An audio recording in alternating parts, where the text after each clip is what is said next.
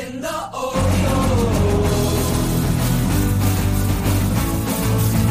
Watching the Orioles. Watching the Orioles.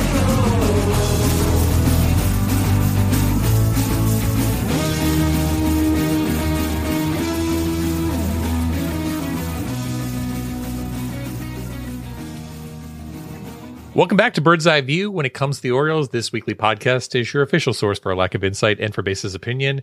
Today is May 10th, 2022, and this is episode 340. My name is Scott Magnus. And this is Jake English. In this week's show, well, we're going to dig down and find the truth of the matter.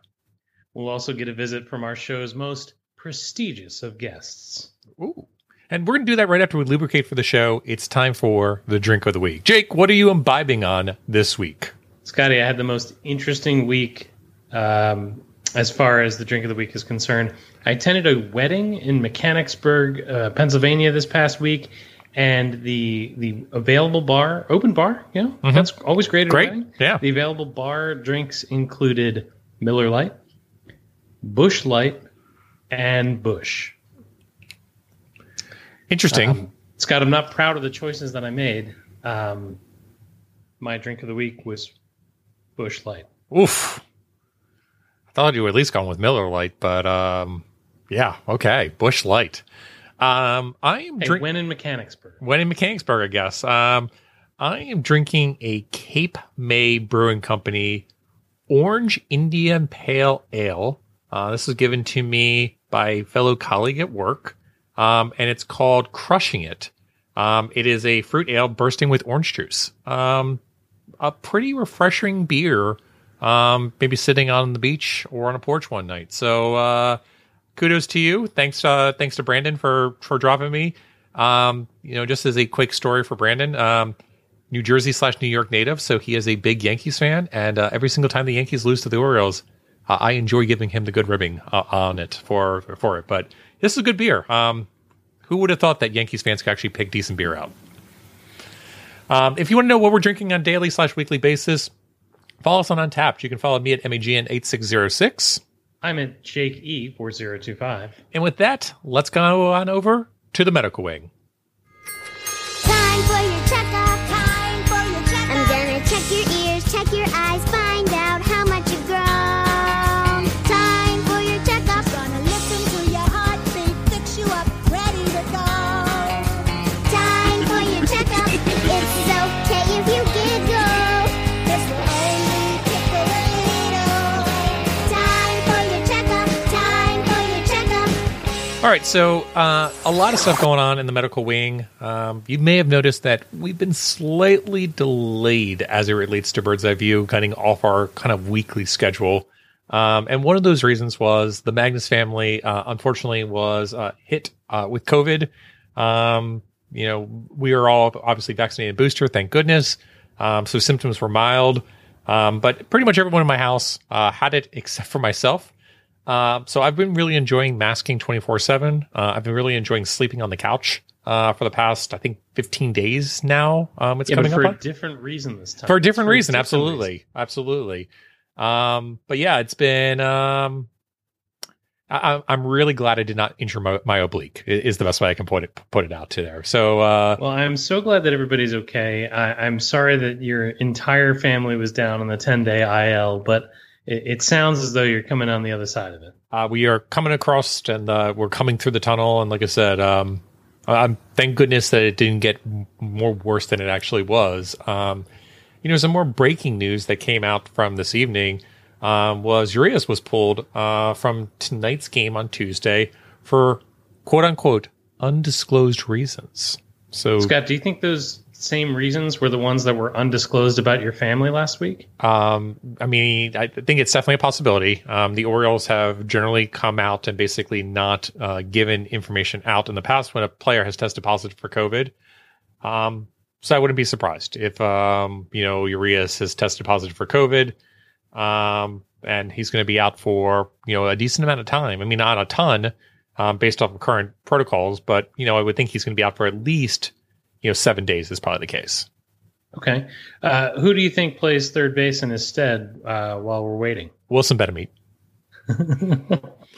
How dare you, sir? How dare you? I mean, I think like Tyler Nevin is probably going to fill in there a good amount for the time being. I think someone like Chris Owings is going to fill in there. You don't think we'll put Odor over there? I don't think we're going to put Odor over there. I just don't see that. I think it's going to be one of those two. It'll be interesting, what the Orioles do here. And if they say, who's going to fill in on that additional spot as a position player on the roster? Do you need to bring up an infielder from Norfolk? Or do you potentially say we're going to go ahead and bring McKenna back up and give yourself another kind of speed runner, especially now that you're playing National League this week? Does a double switch actually be more appropriate in certain scenarios? No, Scotty, not in this CBA. There is no more pitchers hitting. Oh, that's right. We have just DHs. There's no more pitchers. We will never again get to see like Kevin Gossman or Zach Britton ever hitting again. So Not unless the game has gone very, very poorly. But again, when I talk about double switches, I mean like, hey, we're going to go ahead and take out Ragnar Odor and we're going to put in Ryan McKenna so we can actually lay down a bunt or steal a base or anything like that as well. Well, looking at another roster change, not necessarily medical wing related, Jorge Lopez was added to the bereavement list. That's, obviously his grandfather passed away. That's terrible for him and his family. Also terrible for Orioles fans, as it means that Travis Lakin Sr. is back with the team in the ballpark without a ticket. Cat's got a lot of lives is the best way to describe it in terms of double headers coming up. People going on bereavement list. I guess it makes sense in terms of, you just basically pull up the last individual you use. But I think that there are other individuals in Norfolk right now that I think folks have been clamoring for that they want to see. I think it's one of those matters where there probably are better options than Lakins. But again, it's, opening up that 40-man roster spot. Especially with individuals that are, potentially coming up in the near future that also need 40-man roster spots. So the 40-man roster roulette is going to get very interesting in the next few weeks. A couple things on the medical wing that I missed during our medical hiatus. The first is Heston Kjerstad. Yeah. Moved to the 60-day injured list at Low A Delmarva. We're still waiting for his professional debut. Yeah, I missed this one too. I mean, this came out on Sunday, and I just completely missed this, probably because it was Mother's Day and we were focused on other things. I mean, I don't want to make that big of a deal out of it, but at the same point, it's like you said, he still hasn't seen any like significant active time, and that just seems like it's a big red flag in his development. So we'll see what happens, but yeah, it's not good. Also, a little further on down the list, this was May 2nd, I missed Cesar Prieto, shortstop, heading to the 7-day minor league injured list with a hamstring. Yeah, I mean, I think it's something to keep an eye on. I mean, it's not super concerning to me as much as the Kjerstad standpoint is. I think that one is just, you keep an eye on it is the best way to put it since it's day to day. Yeah, it's one of the names, that jumps out at Absolutely. me. I want to watch his progression through the minors, and so it's a bummer when they miss some time. Yeah, I mean, speaking about bummers, I mean, I know it's not a player that was expected to do a ton, but maybe take up a few innings here or there. But Chris Ellis being shut down for the entire season is a tough one. I mean, again, I know the Orioles released him at the end of last season to kind of open up some roster spots before going into the Rule 5 draft. And then the Orioles obviously wanted to re-sign him. That was a commitment that I think both parties wanted to do. It's really unfortunate for him. He is going to continue to get service time on this basis, which is nice, but he's at that weird point of like he's got enough service time, and then he's also going to, in essence, be at a certain age that it's going to make it really tough for certain teams to keep him on a roster. So, yeah, and it's a bummer because this is a team that would have had some innings, correct, to give. Yeah, right? So like I said, that's the only thing I look at it. I'm like, it's a shame that he's losing the entire season, and like I said, this was a really big season for him as a kind of a make and break standpoint. So I still think he has a future in MLB, in my opinion, but this was a big opportunity for him, and him losing it is really unfortunate. Anybody else that popped out on you on the medical wing of interest? No, there is no additional sadness that I can dive into in the medical wing. All right, well, then let's do this. Let's go to 280 characters or less this week on the Twitters. Why don't you go ahead and start us off? All right, this week on the Twitters, I want to start with a tweet from the Norfolk Tides. And I got to be honest, they are describing something that seems like a fun day at the ballpark. This was a tweet from the Tides earlier this week that reads, to open up our series versus Memphis at Harbor Park this week, top prospect DL Hall 33 will make his AAA debut with a start tomorrow. Adley Rutschman will also look to make his 2022 Tides home debut with first pitch at 6:35 p.m. Hashtag Rising Tide, hashtag Birdland. Hey, that is worth spending money on if you live in the Norfolk area. Yeah, I mean, it's kind of been we'll call it a tour, as it were, like you started out at Aberdeen, you went to Bowie, now you're at Norfolk, and it's kind of been building to this crescendo, as it were. But it's been nice for people to go out and see some of the top prospects, including Adley, including DL Hall, at some of the more, lower level aspects as part of this. And I think it's been really smart how the Orioles have done this, where they've been like, Aberdeen's at home and then Bowie's at home. They decided to pull them ahead a little bit in Norfolk and send them to Nashville. But again, as a few people pointed out on Orioles Twitter, pretty savvy move, because, the Orioles looked in like, well, the games are going to be rained out in the local area. Let's go ahead and send them to Norfolk. I mean, let's go send them to Nashville, get them some additional games that we don't lose momentum, and keep it going. So, yeah, I mean, that's the kind of stuff that it's little things like that I'm just extremely impressed with this organization. Yeah, it's nice to see him get some right.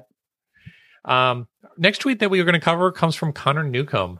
You can follow him at Connor Newcomb _ I guess there is a second Connor Newcomb out there, which is why we needed the underscore. Connor posts as follows. The Baltimore Orioles have won 6 of their last 9 games. Huh. That's different. Is that allowed? I gotta be honest, there's been a stretch of baseball that has been entirely watchable. What's that about? Yeah, I mean, even the losses, like we've talked about, have been, we'll call it intriguing losses is the best way to put it. It's really weird. It's almost like if you have decent pitching, and then you have clutch hitting, you can win baseball games. Is that allowed? We're going to have to check the manual. So, well, like I said, once we program the VCR with the manual, we'll get back in touch with people to see if it's allowed. Absolutely. All right, next tweet comes to us from Nathan Ruiz. Updated stats on Camden Yards' new left field wall. Orioles home runs 2. Visitors home runs 0. Orioles lost homers 7. 2 doubles, 4 flyouts, 1 sac fly. Visitors lost homers 3. All flyouts. Scott, I have an idea. I know how to fix the wall problem. I think we should put this scoreboard out on the wall itself. Oh, I like that. I think we should track success versus failure, us versus them, on the wall itself. I want to turn, they refer to the wall in Fenway as the monster. I want to make the wall at Camden Yards a heel, a villain. I want to make the wall a character. All right, I've got an idea. I got an idea here. This is actually a great idea in terms of making it a character. So again, let's talk about American pastimes. Jake, when you think about American pastimes, you obviously think baseball, American Pie, but we have to throw mini golf in there as well. So what if we do this? Just like the windmill or anything like that in a mini golf course, what if we just had the wall slowly move in and then slowly move back out throughout the entire game? And, depending on the inning, it kind of sets the aspect of, whether or not, you got a Little League ballpark or you in essence have this cavernous abode that now is Camden Yards. I like it. And then every single time the ball hits off the wall, if it's in its furthest back aspect, we go true Happy Gilmore when it's like it hits the clown and then you just hear a laugh, like a, yeah. I mean, I think this is a great idea. No, I can't get that far because I think it brings us too close to the spite whistle. That's true. The spite whistle is pretty bad.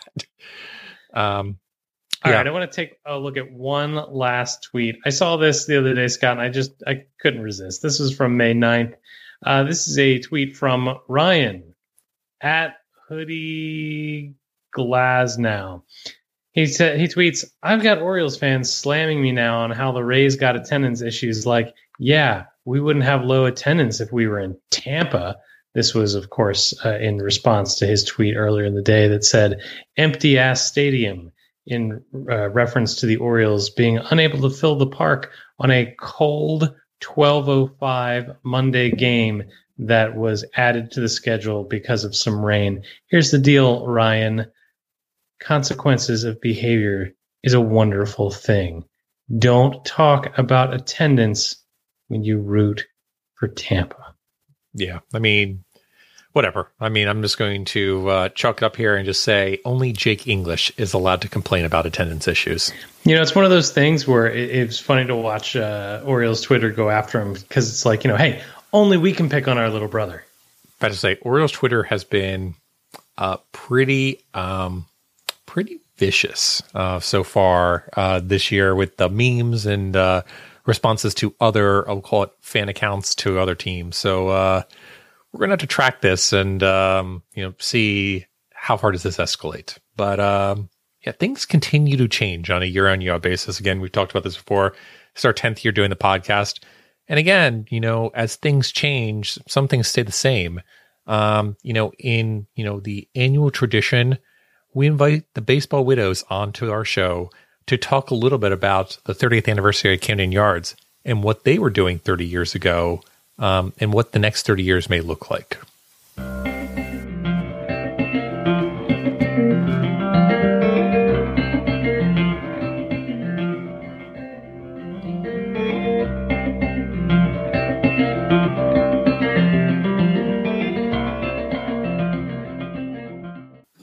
Hello, Birdland.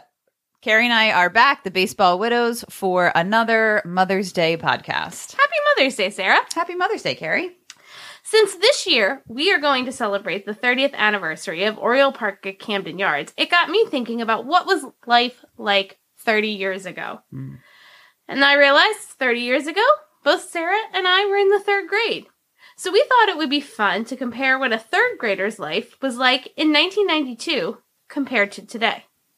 So we have brought in our resident expert to help us with this analysis, our very own 3rd grader, Connor Magnus. Whoop, whoop.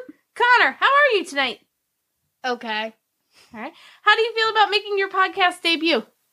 Tired. Tired. We did keep you up past your bedtime. I'm sorry. Don't be nervous. But as you know, this year we're celebrating the 30th birthday of Camden Yards. We are. We are 30 years ago. Sarah and I were in 3rd grade, just like you That's are how old in. you guys are? Yeah. Watch it. Just like you are in 3rd grade now. So we wanted to ask you how things have changed since 1992. Yeah, I guess. So what would you say your favorite TV show is? Naruto. And Sarah, what were you watching in 1992? I was definitely watching Home Improvement, followed by Full House. Oh, Full House was my answer. Yeah, Wasn't it Tuesday nights and then Friday nights? probably. Along with every other 9-year-old girl out there. You know. Connor, what kind of music were you listening to in 1992? What? Just kidding. Connor, Connor was not around in 1992, but What? Connor, what kind of music do you like to listen to now? Bad Dreams by Stellar. Huh. I will have to look that up.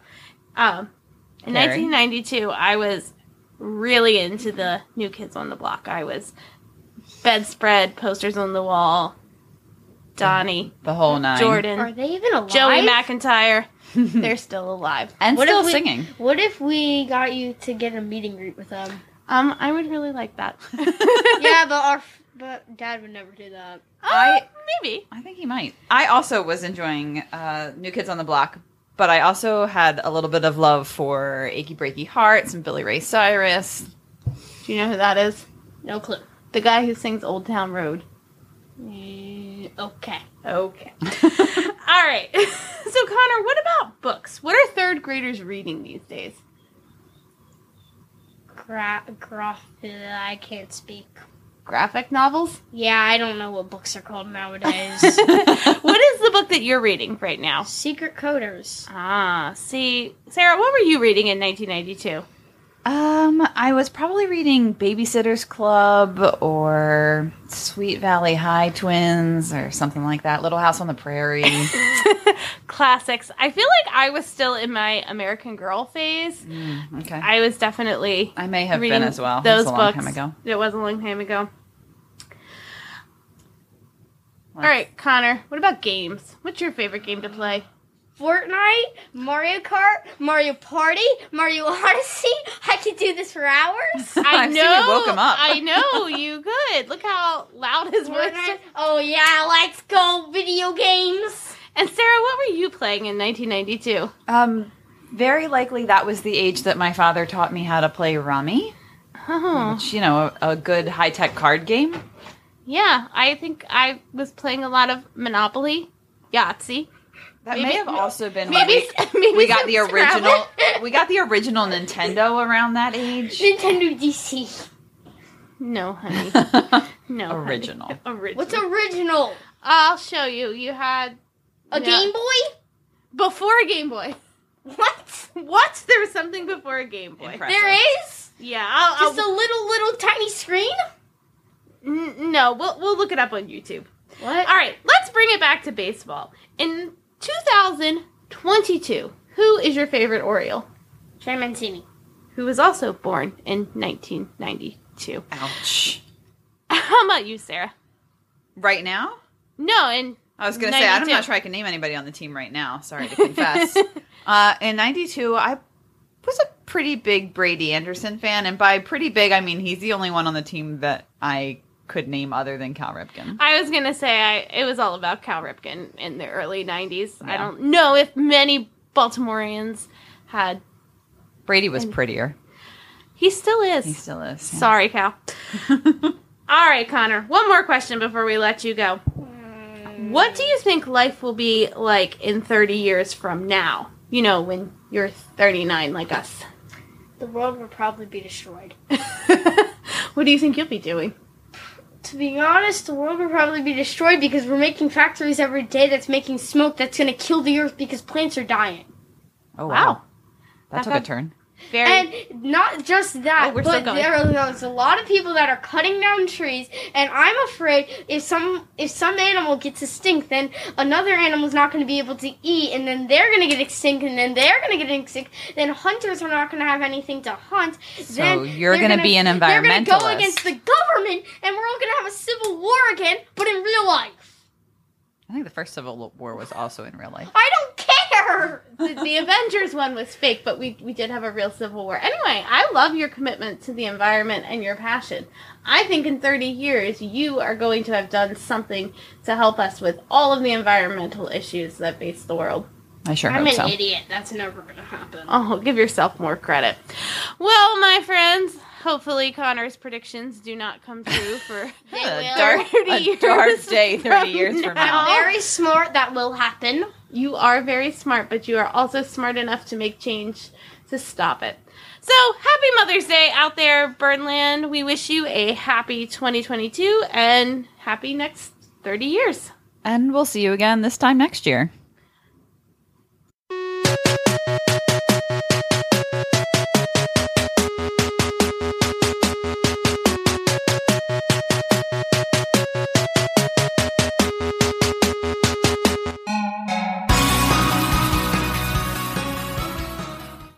Well, Scott, I think we need to be worried about our jobs.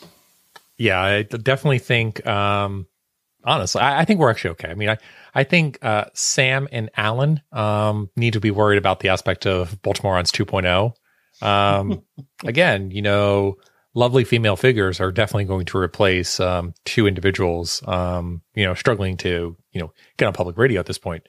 But yeah, like I said, always an immense amount of fun listening to the Baseball Widows, and love to hear also my son playing a cameo for them as well, and getting really dark, really, really dark, and obviously needing therapy is the best way to put it. So we're going to go ahead and take care of that. Normally I would have expected that Orioles would have been traumatic to him, but apparently it's the environment. So yeah, great. Great stuff. So Jake, it's been a really interesting season so far. I mean, we are at a unique point where we are at, 30 plus games at this point. And I feel like we can start making some assertions, as it were, in terms of, certain things. And I think we can start putting some standpoint on there. So I thought it might be best for us to bring back a classic game that we do here at Bird's Eye View to really get into the heart of the matter. So Jake, I think it's time that we go ahead and bring back truth or truth on this Scott, aspect. Can you handle the truth or truth? Have we ever been able to handle the truth or the truth here at Bird's Eye View? So Jake, my first question to you is truth or truth? I'm going to have to go with truth. All right. So Jake, obviously starting pitching has been really impressive so far this year. I guess my question to you is, with John Means now being out for the season, Bruce Zimmerman has posted some pretty amazing numbers, both in K per 9 rate at 8.90 and a walks per 9 rate at 2.37. He currently has a 2.67 ERA, and he currently has a 2.52 FIP at this given time. Could Bruce Zimmerman put up a performance just as good as John Means did in 2021? Wait a minute. John Means is out for the season? John Means is out for the season. I'm sorry. I'm going to say no, but what I will say is that if Bruce Zimmerman develops into a number 4 starter in this league, I will do cartwheels forever.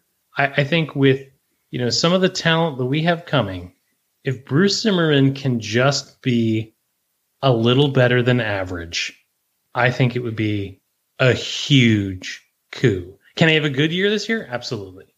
Will he be a John Means type pitcher? No.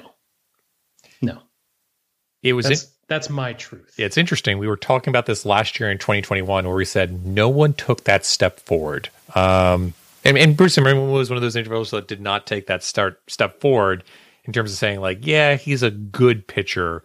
He had a 5.04 ERA last year, a 5.3 FIP. And again, reduced numbers as it relates to Ks per 9 and an elevated, walks per 9. I think the one thing that still bothers me about 2022 Bruce Zimmerman is if I look at we'll call it home run to fly ball ratio, it still seems a little off at 3.3%. Compared to his historical, 15 to 16%. And yes, I know people can come back and be like, but what the wall. But I just feel like there's going to be a means to regression for Bruce Zimmerman. A John Means? A John Means to the regression. And we'll see what happens. But again, I completely agree. Like, if he could turn into a 4th starter, that would be amazing, is the best way to put it. Like I said, I would be ecstatic. That's what we were looking for last year, was a 4th or 5th starter. And if Bruce Zimmerman can turn into that, that's a huge boon for the Baltimore Orioles. Now, I don't want to dig into your truth or truth, but I need a little bit more truth here, Scott. Talking about Bruce Zimmerman, what do you think? I mean, I feel like the floor is pretty obvious, but what do you think the ceiling is for Bruce Zimmerman's career? Honestly, I think the ceiling is number 3 starter. And I think the floor is designated for assignment. Sure.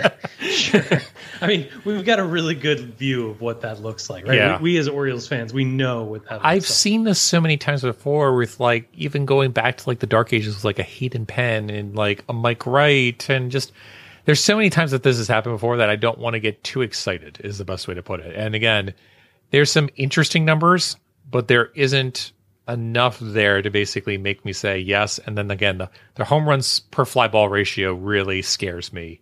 So we'll see what happens. But again, it'd be great if Bruce Zimmerman can turn out to be a really solid 4th or 5th starter. Through this season so far, he's got a 1.0 FWAR. Like I said, let's see how he progresses through the rest of the season. But so far, so good. Man, how dumb are we going to look when he throws a perfect game? I'll love it. Like I said, I will love seeing a perfect game from any of the Orioles pitchers. But yeah, if it's Bruce Zimmerman, I'll do something pretty outlandish is the best way to put it. All right. Well, Scott, I feel like I've bared my soul, right? I feel like I have stuck to the truth. And so now I demand that you take that same responsibility. And I need to know right now from you, will it be truth or will it be truth? I'm going to go with the first. I'm going to go with truth. Okay. All right. My question to you is also related to starting pitching. I need to know from you, who is going to win more games for the Baltimore Orioles this season, Kyle Bradish or Grayson Rodriguez? Oh. I'm going to go with Grayson Rodriguez. Oof. Okay, so here's the thing. The truth. I want the truth. You pick the worst stat in the world because you pick wins, which means they had to get to 5 innings. And I'm concerned that maybe Grayson Rodriguez doesn't get to 5 innings and Bradish has a chance to do more 5-inning games because he kind of is a little maybe stretched out.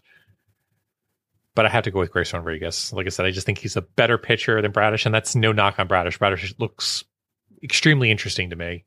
But there's something like when I watch Grayson Rodriguez pitch, there's just a different level of filthiness, and there's a little bit more composure on the mound. And again, he hasn't seen Major League action like Bradish has. So I'm going to go with Grayson Rodriguez with more wins over Kyle Bradish. And I know that's chalk, but I'm really looking forward to seeing both up here in the near future. Okay, fair enough. I would be really interested to see how Rodriguez is treated with kid gloves once he's here. But man, I can't wait to see it. Yeah. Jake, truth or the alternative? Truth. Oh no, I'm not going with alternative truth. No, that's not happening. I'm going to go with regular old real truth.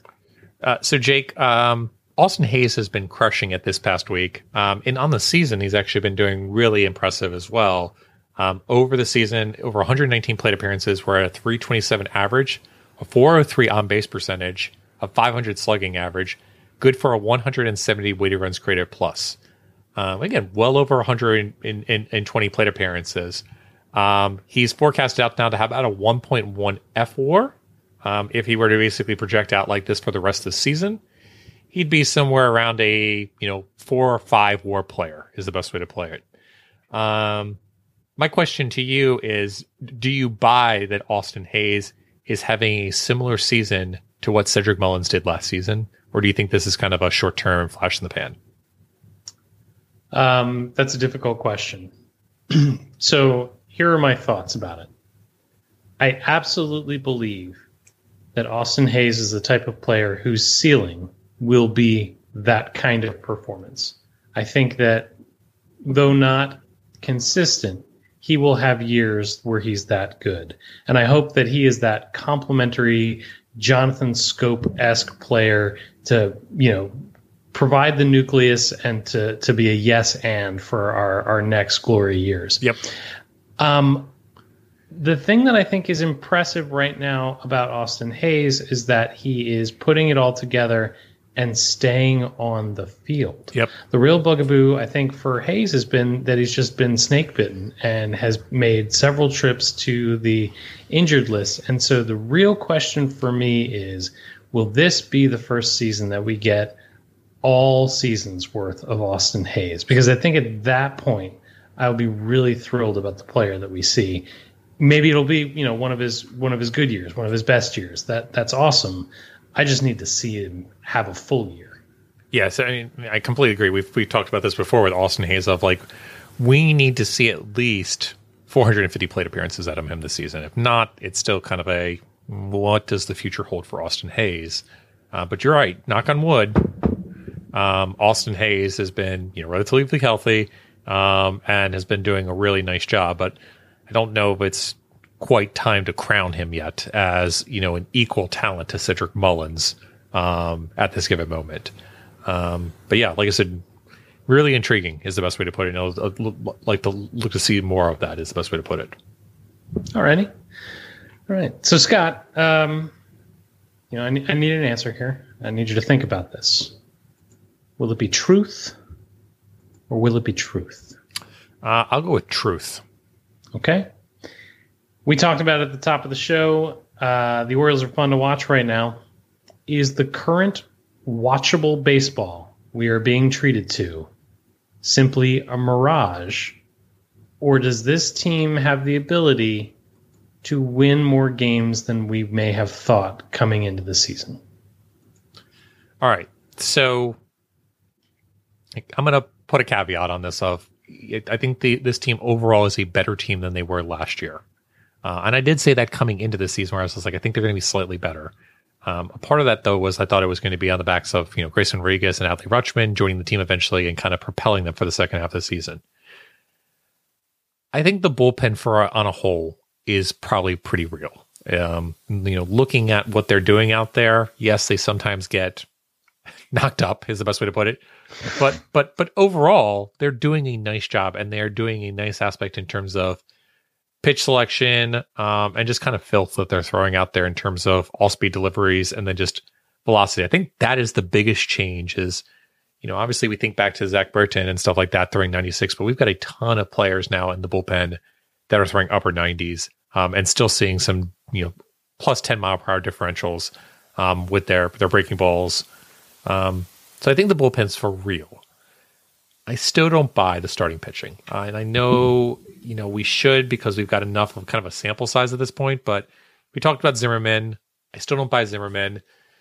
Tyler Wells is doing okay with a 3.75 ERA. I have a hard time believing that. I don't know what to make about Jordan Lyles. Like, the dude is like Houdini is the best way to put it. Like, it makes no sense to me what he's doing out there and how he's doing it, but like, he's putting out some innings here and there. He's like the anti Matt Harvey is the best way to put it. I don't know. Like the starting pitching still scares me. And like I said, people keep talking about the aspect of when we bring Grayson Rodriguez up or we bring a DL Hall up, who is going to slot out of the rotation? I'm like, well, it's pretty easy. Like who you're going to basically slot out. Like you're going to keep Lyles there. You're probably going to slot out Spencer Watkins. And then you're probably going to slot out Tyler Wells. But like these are not hard decisions to make. But I just don't buy the starting rotation at this moment. I still feel like if I look at the entire starting rotation, I see another bunch of 4s and 5s in there. I don't see anybody that's better than a 3 is the best way to put it. Yeah, Jordan Lyles has been a really interesting, character in the story of the Orioles season so far. I did not believe he was going to be anything really of value. I thought that it was innings bad eater money. Yeah, I thought it was, we were going to get 5.2, 5.5 ERA, somewhere in that ballpark, 5+. We were going to get 4 1/3, maybe a 5-inning start every once in a blue moon. But I thought it was going to be, in essence, a Matt Harvey 2.0 at best is the best way to put it. And again, it hasn't been that bad. It hasn't been pretty, but it hasn't been that bad either. So he has escaped a lot of weird instances. And, he's had some luck from the BABIP standpoint. I mean, if I'm looking at his BABIP numbers, it's 337 from a BABIP standpoint. Actually, I should say that means he's not. That means the people are doing better against him than anything else. And even the left on base percentage is perfectly fine. He's at 75%, which is again very, I'd say, normal. You're normally in that 72 to 75% range. So I don't know. It's really weird. Like he gets into bad situations and manages to escape them. Very George Charles-esque is the best way to put it. Yeah. And the Orioles playing great defense behind him. Are they? Like, do we really think, I guess the Orioles managing to turn double plays. There you go. That's the better way to put it. Like, yeah, I mean, the Orioles, coming back to that aspect from a defense standpoint, the infield with Mateo at shortstop has been pretty impressive. I was not expecting Mateo to be as good as he was at shortstop. It's been pretty decent, which is really surprising to me. I don't know what that means for the future, but Mateo's not bad at shortstop.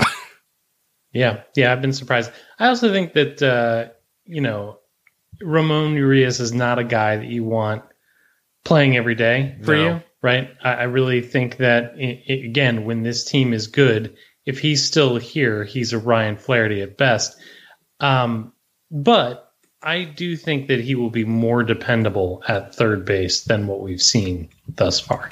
I agree with that. And again, I've talked about it before for Urias. I still think he's a piece on this team. But I agree that I think I've said before, I thought Urias was going to be a bigger piece.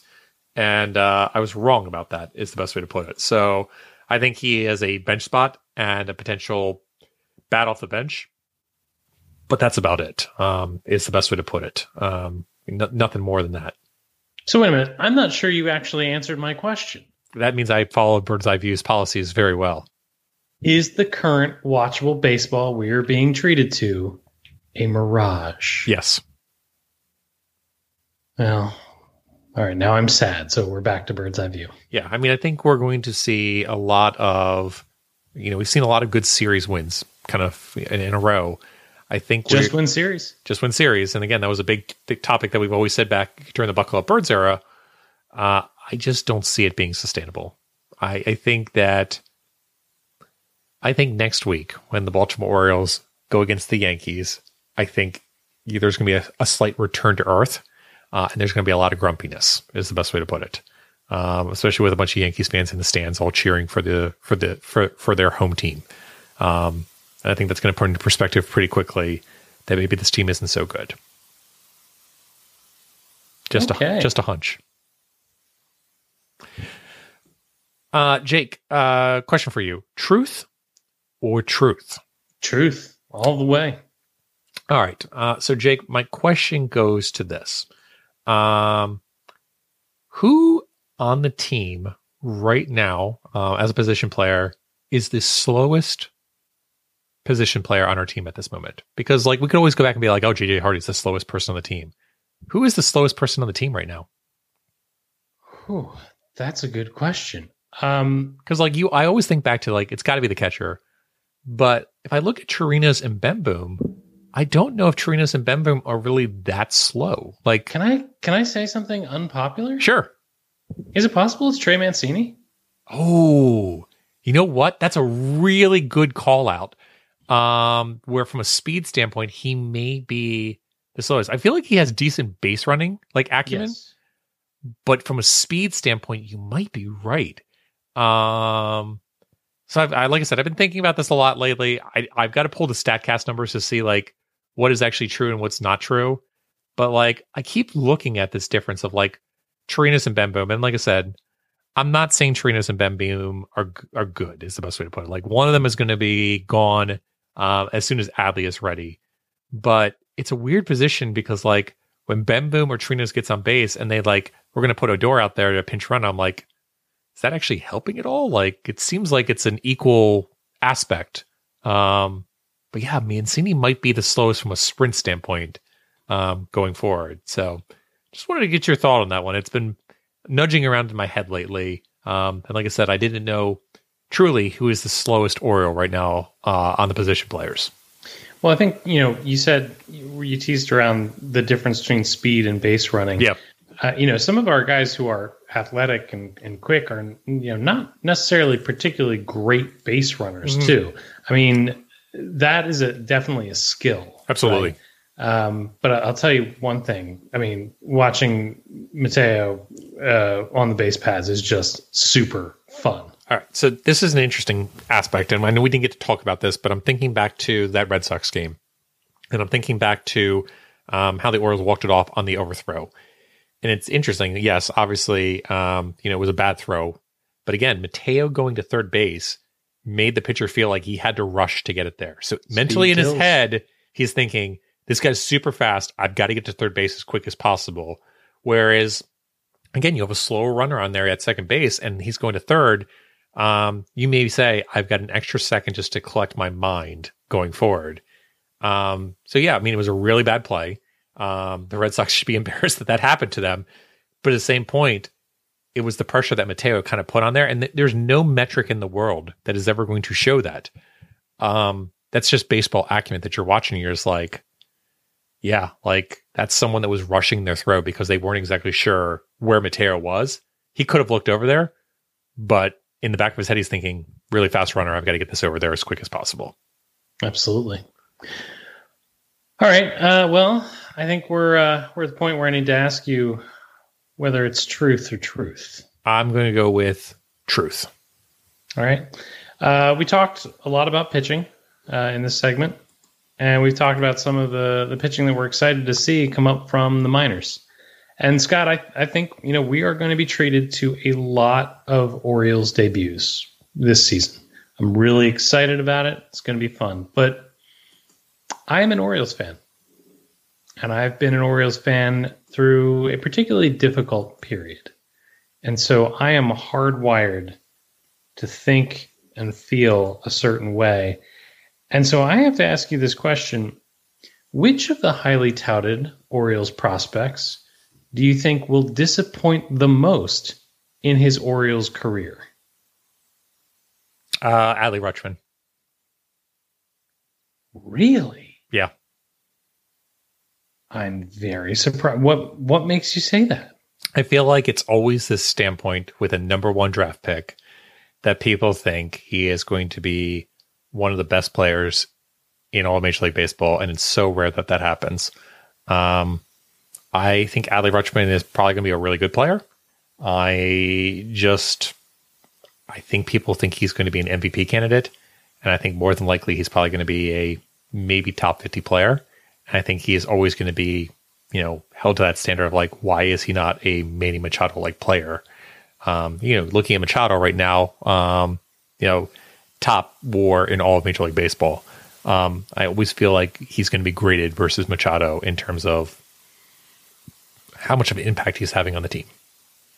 Do you think that he is going to have a better, a comparable, or a worse career than Matt Wieters? Because I think that is the person he will not be able to escape the same breath as being talked about. I think he's going to have a much better career than Matt Wieters.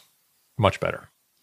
Do you think that, and I'm trying to calibrate you here because I understand. Here's the oddity of the whole situation. Like, I think there's a really good chance by the end of Adley Rutschman's career that on a statistical basis, he may be the best Orioles catcher of all time. But there's a good possibility that he doesn't meet the expectations that were set for him. And maybe he doesn't lead the team to what this whole thing was, which is, well, Adley's going to come up, Grayson Rodriguez is going to come up. We're going to basically go through the rebuild, and then we're going to be a competitive baseball team. And then the goal obviously is win a World Series. And I feel like he may be a 3 or 4 WAR player. And, maybe the Orioles get to the playoffs a few times. I think if he gets a World Series, it doesn't matter. Everything is null and void at that point. But I think if he's a 3 or 4 WAR player and the Orioles don't win the World Series, I think people will look back at him and say he wasn't the player that we thought he was going to be. Okay. It's a lot of pressure for a guy. But I feel like the common fan is going to do that. See, I think there's wisdom there. I think you're right. I'm hoping that Adley Rutschman can be in the Hall of Very, Very Good. Mm-hmm. I would be thrilled if Adley Rutschman had the same kind of impact on this franchise that, say, an Adam Jones did. Right? Yep. I think if we had that kind of player, I would be thrilled. Yep. But I think you're right. There is a little bit of, the Jesus and cleats expectation coming up. And I think that that certainly has the ability to disappoint some folks. I got to tell you, I think with as much hope as I have put the starters in, Mm-hmm. yeah, as much of my emotional well-being that I have put in the Grayson Rodriguez and DL Hall basket, I think that it's Grayson Rodriguez who is the greatest opportunity to hurt me the most. You've got him burnt on former beliefs of the Cavalry in the past. Oh, yeah. And the Grayson Rodriguez, DL Hall, Kyle Bradish aspect is eerily similar to the Cavalry, like creepy similar is the best way to put it. So I can understand that fear is the best way to put it. And I get where you're coming from, because like I said, we saw this earlier this year when John Means went down with his injury. One good injury to one of those players is going to wreak havoc on the psychology of all Orioles fandom. it makes me wonder again, trying to calibrate the expectations. What are you expecting from those guys? And like, how devastated would you be if they ended up being a Ben McDonald in their career? So I could see someone like DL Hall or Bradish ending up like a Ben McDonald. I'm actually kind of expecting that, honestly. Grayson Rodriguez is, I don't know what to say. Like, he is filthy beyond filth. And like, just looking at some of the metrics, just looking at how he, paints the paints certain parts of the plate and stuff like that. I think some people know this. And like I said, I think if you're listening to, The Verge for their podcast, and I think if you are, following along with all the highlights, Grayson Rodriguez is going to have some bad games out there. Grayson Rodriguez is going to be the closest to Mike Mussina that we have seen in a long time. It is going to be that kind of caliber going out on the mound every single time. And yeah, you can go through Mussina's stats when he was with the Orioles. And there was just a few games that he had bad games. But consistently, he would go out there and pitch some absolute gems to kind of make his, 5-inning starts with 3 or 4 runs kind of go away. He would pitch, 7 or 8 innings with no runs given up, and you'd be like, holy cow, that's a really good pitcher. So I still think I anything can happen. I have more faith in Grayson Rodriguez than I have in an Orioles prospect in some time. I think Kevin Gausman was the last one. I'm like, there's something there, and I think he's going to be really good. And lo and behold, you watch him in Toronto right now, and he is absolutely dominating. But yeah, I mean, I think, like I said, Gausman's the last prospect that I saw like this in the Orioles organization that I'm like, there is something there. We didn't get to see that, but we're seeing it now. We're looking at this the wrong way, because reading back my question, I said, which of the highly touted prospects will disappoint most in his Orioles career? Maybe what will be so disappointing is that some of these guys will do nothing here and then dominate in their post-Orioles career. That would make me even sadder. Like a Jake Arrieta, basically. Yeah. I mean, and like I said, I think, like a Gausman and Bundy, and we just saw Bundy again pitch, and Bundy pitched kind of what I expected Bundy to pitch like. Gausman still bothers me a little bit, but again, it didn't make sense for the Orioles to continue on with Gausman and pay him the money that he was willing to get. I mean, it was a good time to kind of move on both parties' side. But yeah, I ultimately hope that, for the next 5 or 6 years, that we see some really great performances, and then the Orioles say, what are we going to do to basically keep some of these players around? And then how do we continue to refresh the farm system so we see the next Grayson Rodriguez come up in 5 or 6 years as well? All right. Well, is there any other truth that we can get down to? I don't think so. I think we've covered most of the truth. Folks, if there's something we missed, or if there's some kind of truth you want revealed or unveiled, contact us at Bird's Eye View BAL and ask us truth or truth, and we will do our best to give you our baseless opinions in the form of 280 characters or less. With that, let's go ahead and figure out who's good, who is bad, and who is ugly this week in Birdland.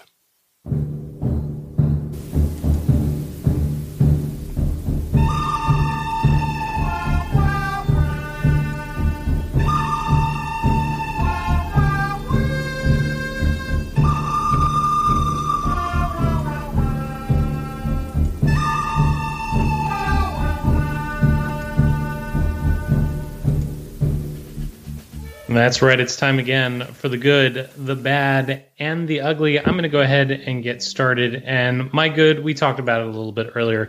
My good is Jordan Lyles. He had a heck of a start this past week. Again, he's exceeded our expectations, but he started a game this week in which he went 7.1 innings, went into the 8th inning. And I'm just thrilled about everything we're getting out of Jordan Lyles. Gave up just the 2 earned runs, 4 runs over that start. But boy, if we could just get that every time around the rotation, or something even close to that, I think that'll be worth every dollar they paid him. Yeah, I agree. Like I said, really nice performance. My good for the week is obviously got to go to the offense, but I think if we're going to give it to someone or something, we've got to give it to the home run chain. The home run chain popping out this week, everyone getting it. A little fun aspect to kind of break up the monotony of it. We saw home runs from Austin Hayes, Ryan Mountcastle, Cedric Mullins. It's even come out to St. Louis tonight with Taylor Nevin getting it tonight.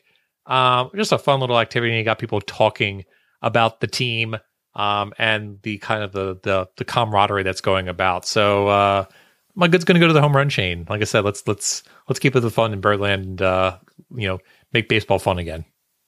All right. My bad is going to go to the best name on the team, Anthony Bemboom. Anthony Bemboom not getting it done at the plate. Of course, that's not what he's really here for. It's just a little disappointing that, once Adley Rutschman comes up, it'll probably be Bemboom that gets the axe, and he's not really doing much with his time at the major league level. So I'm disappointed, I guess, for him personally. You said it exactly right. The offense has been playing out of their minds mostly, and somebody's got to be bringing up the rear. And so I guess my bad this week is Anthony Bemboom. Yeah, I mean, I would agree with that. My bad for the week is going to go to Jorge Lopez. I know that he's got the whole situation going on, but again, it's one of those matters where he hasn't been crisp out of the pen recently. And has been doing a little bit more, I wouldn't say giving up games, but again, just, putting the team into a bad position.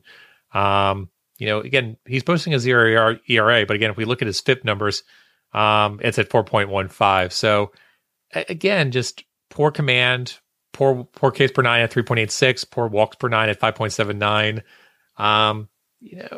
Just not great is the best way to put it. So I'm hoping that Jorge Lopez can figure it out. But right now he's in my bad category for the week. Okay, my ugly for this week is all of the attention surrounding Nestor Cortez Jr. It makes me sad that this guy is having a career after he was with the Orioles as a Rule 5 guy for 5 minutes. My only memory of Nestor Cortez Jr. is the gif of him sitting in the bullpen in the rain looking sad. Like, I thought that was his greatest contribution to baseball. And now, he's pitching out of his mind, and I'm reminded of the fact that he was once with us, and now, of course, he's pitching for the evil empire and doing it well. Sometimes baseball sucks, man. Yeah, I mean, I'm fully convinced that is not actually Nestor Cortez. I think that the Yankees went and signed some similar individual, and they're just calling him Nestor Cortez, because that is not the same individual that was here with the Baltimore Orioles. So, it's disappointing, but it is what it is. My ugly for the week is just going to go to rainy days and the lack of baseball on Friday and Saturday. Everything just seemed off this whole weekend. And I know we got to Mother's Day and we got a doubleheader, single admission at that too. And then we played some baseball on Monday.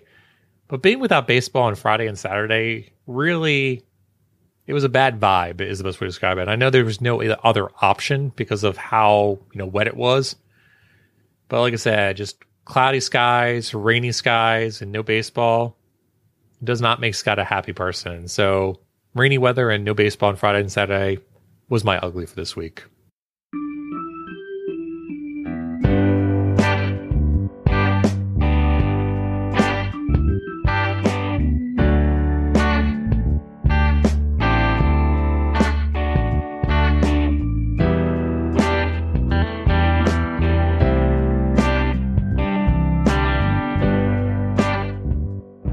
All right. Hey, by the way, let us know.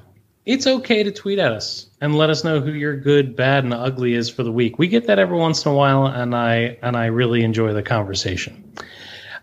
Scott, before we move along to blowing the save, we've neglected something this season.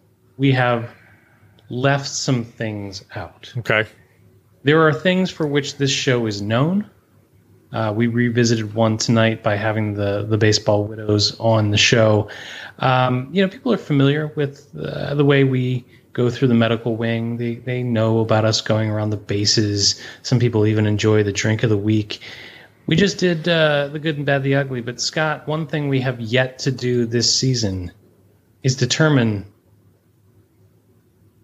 who's the boss. Oh, that's a good question. We have not had an appearance of Fantasy Boss yet this season, and so Scott, I'm going to throw the gauntlet down. I'm gonna throw out a category this week for us to take a look at, and I'm going to piggyback on something you said. I want to know who you think on this roster is going to have the best chains above replacement value. Okay. Which Baltimore Oriole is going to spend most time with the chain? Who's hitting the most dongs? So my choice for most amount of dongs is going to go to Mr. Cedric Mullins. Okay. That is not a bad choice. I was surprised, but I shouldn't be. Yeah, I'm going to go with Cedric Mullins just because he's been hitting the ball pretty fiercely. And again, I think Austin Hayes has been absolutely impressive lately.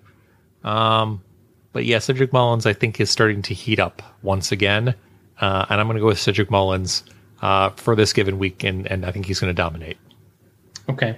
I should not go with Anthony Bemboom, so I'm going to take chalk, and I'm going to say Ryan Mountcastle. I'm about to say Ryan Mountcastle is a great choice. And again, if you're looking for pure power, Mountcastle's your man. So we will see who has the greatest chains above replacement, whether it be Cedric Mullins or Ryan Mountcastle. And we will cover that next week in Fantasy Boss. And we will start it again. And we'll see if Scott can actually win a given season in Fantasy Boss. All right, well, with that, why don't we go ahead and wrap this whole thing up and blow the save?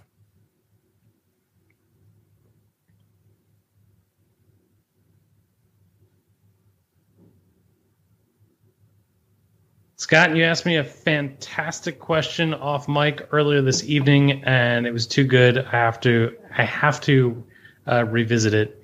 You said, "Hey, what happens if on Monday the Orioles call up?" Was it Rutschman and Hall? So I think it'd be probably Rutschman and potentially Grayson Rodriguez potentially could show up next week.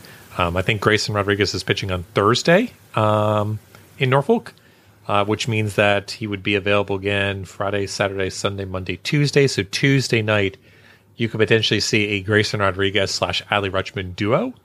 And again, they'd be back home against the New York Yankees. It's a possibility that Adley Rutschman shows up next week. It's a possibility that Grayson Rodriguez shows up next week. It could be a really exciting week with a lot of Yankees fans in the stands, and with some of the top prospects showing back up for the Baltimore Orioles. All right, so you just said, I don't really want to be in the ballpark with the Yankees fans, but if we've got a dual debut, you got to go, right? I feel like, it's one of those things where I think you've got to give it a shot to see if you can get out of the ballpark. Like, I don't know what else is going to really incentivize you to not go and do it. I mean, obviously, it's school night, so again, you got to be careful of those school nights. But yeah, I mean, I think I remember going to Manny's first game. I remember going to see Matt Weir's first game. I feel like these are the kind of games that you want to go and experience. Even if it doesn't turn out well, you want to see the start of something is the best way to put it. So I know there's plenty of people going next week. I know I bought tickets for all week, which I'm sure the Orioles love them buying a bunch of Yankees tickets at an increased premium. But yeah, I think, as Orioles fans, I'm looking forward to potentially getting out to at least one game next week and seeing, some of these prospects. All right, sure, it's a school night, but if you're going to go, you're going to take the kid, right? If I can convince the wife that it's a good idea, then yes. But I think it'd be a fun activity. I think it'd be a fun activity, even if we don't stay through the entire game on a school night. I think it'd be a fun aspect to kind of start that kind of memory making, like we talked about at the very beginning of the year. And again, as he talked about tonight on the segment with the Baseball Widows, his current favorite player is Trey Mancini, so I need to start bridging that gap for him of when Trey Mancini is no longer going to be an Oriole, who could potentially be the next player that he could root for. Just got to fall in love with Chris Owings. Yep, we can make that happen. Hopefully he doesn't look at Rougned Odor and says, "Hey, I like how that guy's throw a punch. I think I'm going to go ahead and root for him. So He's got a puncher's chance of being a good got a player. puncher's chance of being a good player. So, but yeah, I think, if it does happen next week, and, fingers crossed it does, highly encourage everybody to get out to a game. And again, if you come to one of those games, love to get together, say hi. I know we've done that before for opening day. Again, I think it'd be a really fun activity. I know that happened when Grayson Rodriguez made his debut before at Bowie, and everyone brought the gas cans. Like I said, I hope that we can do something similar to that to kind of celebrate the occasion. And that is our show. Remember, you can find this and our entire catalog of indispensable episodes at birdseyeviewbaltimore.com. Bird's Eye View is available for download wherever it is you get your podcasts. Subscribe to this show on Apple Podcast, Stitcher, Google Podcast, Spotify, and many others. Please remember to rate and review the show. We appreciate the feedback, and it encourages other people to listen for the first time. Come and get social with us. You can email us at contact@birdseyeviewbaltimore.com, and we're all over social media, on Instagram, on Facebook, Snapchat, TikTok, and as long as Elon Musk says it's okay, we're on Twitter, where we tweet at BirdsEyeView, BAL. And with that, Baltimore and beyond, I will bid you all a fond adieu. Good night, Baltimore. Be safe out there. And let's go O's.